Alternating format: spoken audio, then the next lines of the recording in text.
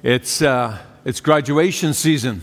We have all our neighboring surrounding schools are graduating their high schools. All the kids from the high school are graduating. Next week, our own kids from here at St. Simon will be graduating.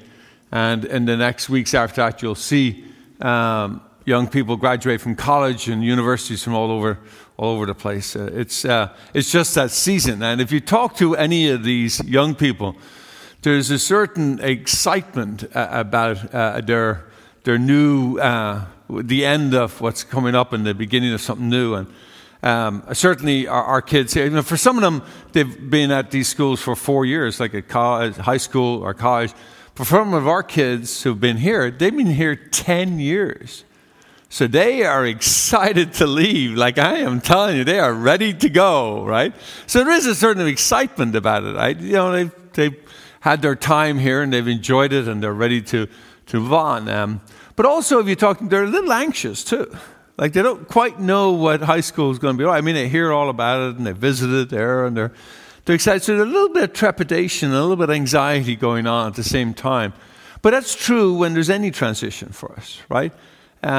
Because if you think of it like, when you're beginning something new, you're also letting go of something old, right? So, I mean, for these kids, they've been very comfortable here for 10 years. And in that comfort, they've grown and become, better, hopefully a better person, better version of themselves. But also now that's coming to an end and there's a newness. They're called to step out of that comfort and grow into something new in the school. It's that sense of in between and the tension of excitement and the tension of anxiety that we are experiencing today with the Feast of the Ascension. Now, just kind of get the background. Now, they haven't been there for 10 years, but the 3 years they've been walking with Jesus. And for those 3 years, they came to know him and love him and follow him and believe that he was the Messiah. And then he gets crucified. And they get scared. And most of them run away. But Jesus comes back in the resurrection, appears to them and gathers them. And for 40 days, they have been living on a high. They've had Jesus back in the Spirit, and they think this is the new. This is it. And they are so on fire. But then he turns around and he says, no, this is not going to be the permanent state, reminding them that there's always change. But I'm going to give you the gift of the Spirit, the advocate that the Father gives, I give to you. And so now we know that it's 10 days, or we're going to celebrate Pentecost next Sunday, but it would have been on Thursday, so it would have been 10 days, and that's traditionally how we've celebrated. But in fact, we don't know exactly how long that took. They had to live in that tension, right, of in between, of having experienced this and yet not quite have received the Holy Spirit. So that tension of great enthusiasm and excitement and anxiety is also present among disciples. So what did they do? Well, they pray, and they're in the temple worshiping God, and they are there in anticipation. They're in prayer, and they're getting ready for the change to receive this gift of the Holy Spirit that helps them to embrace the change. But, if it's true, like I know that these transition points for graduation is very real, right? And it's true for all of us. We've all gone through those. But if you think about it, everything in life is a change. We're constantly changing.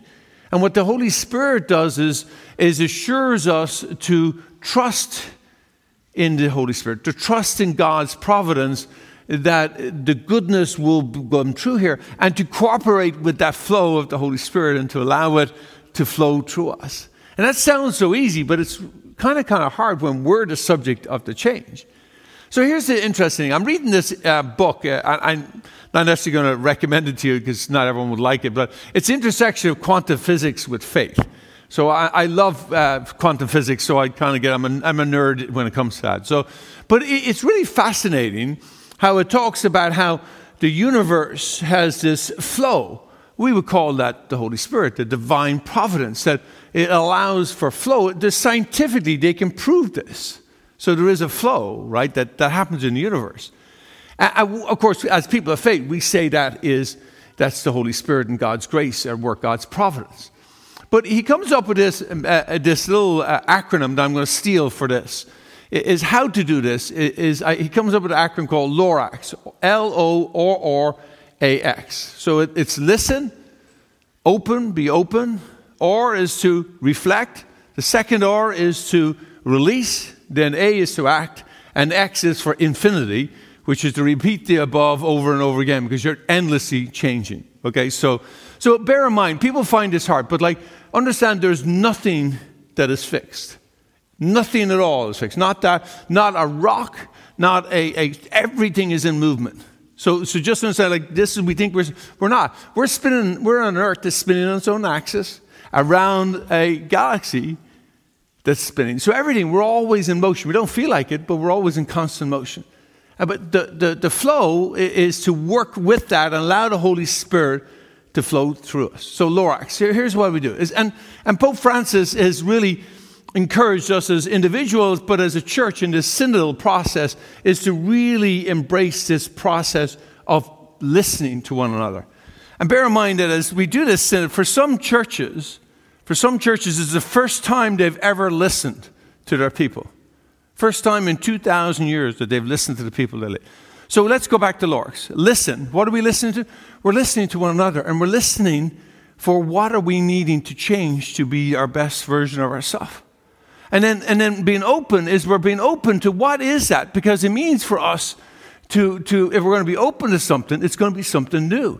It's going to be something we've never heard of, nothing we've ever experienced before. It's having an openness to the newness of life, which is always vibrantly new.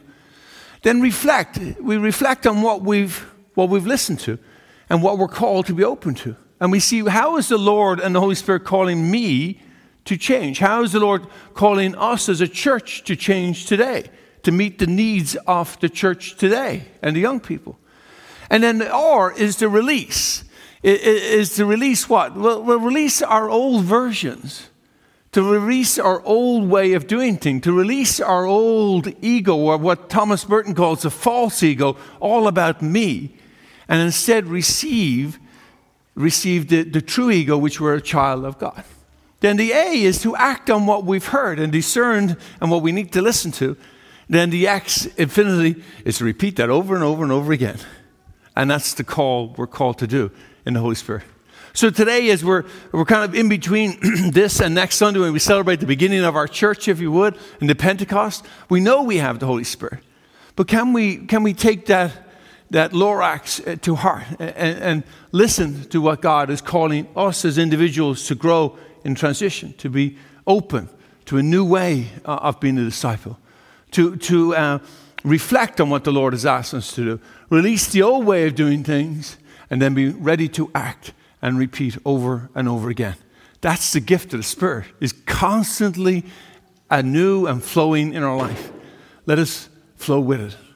LORAX.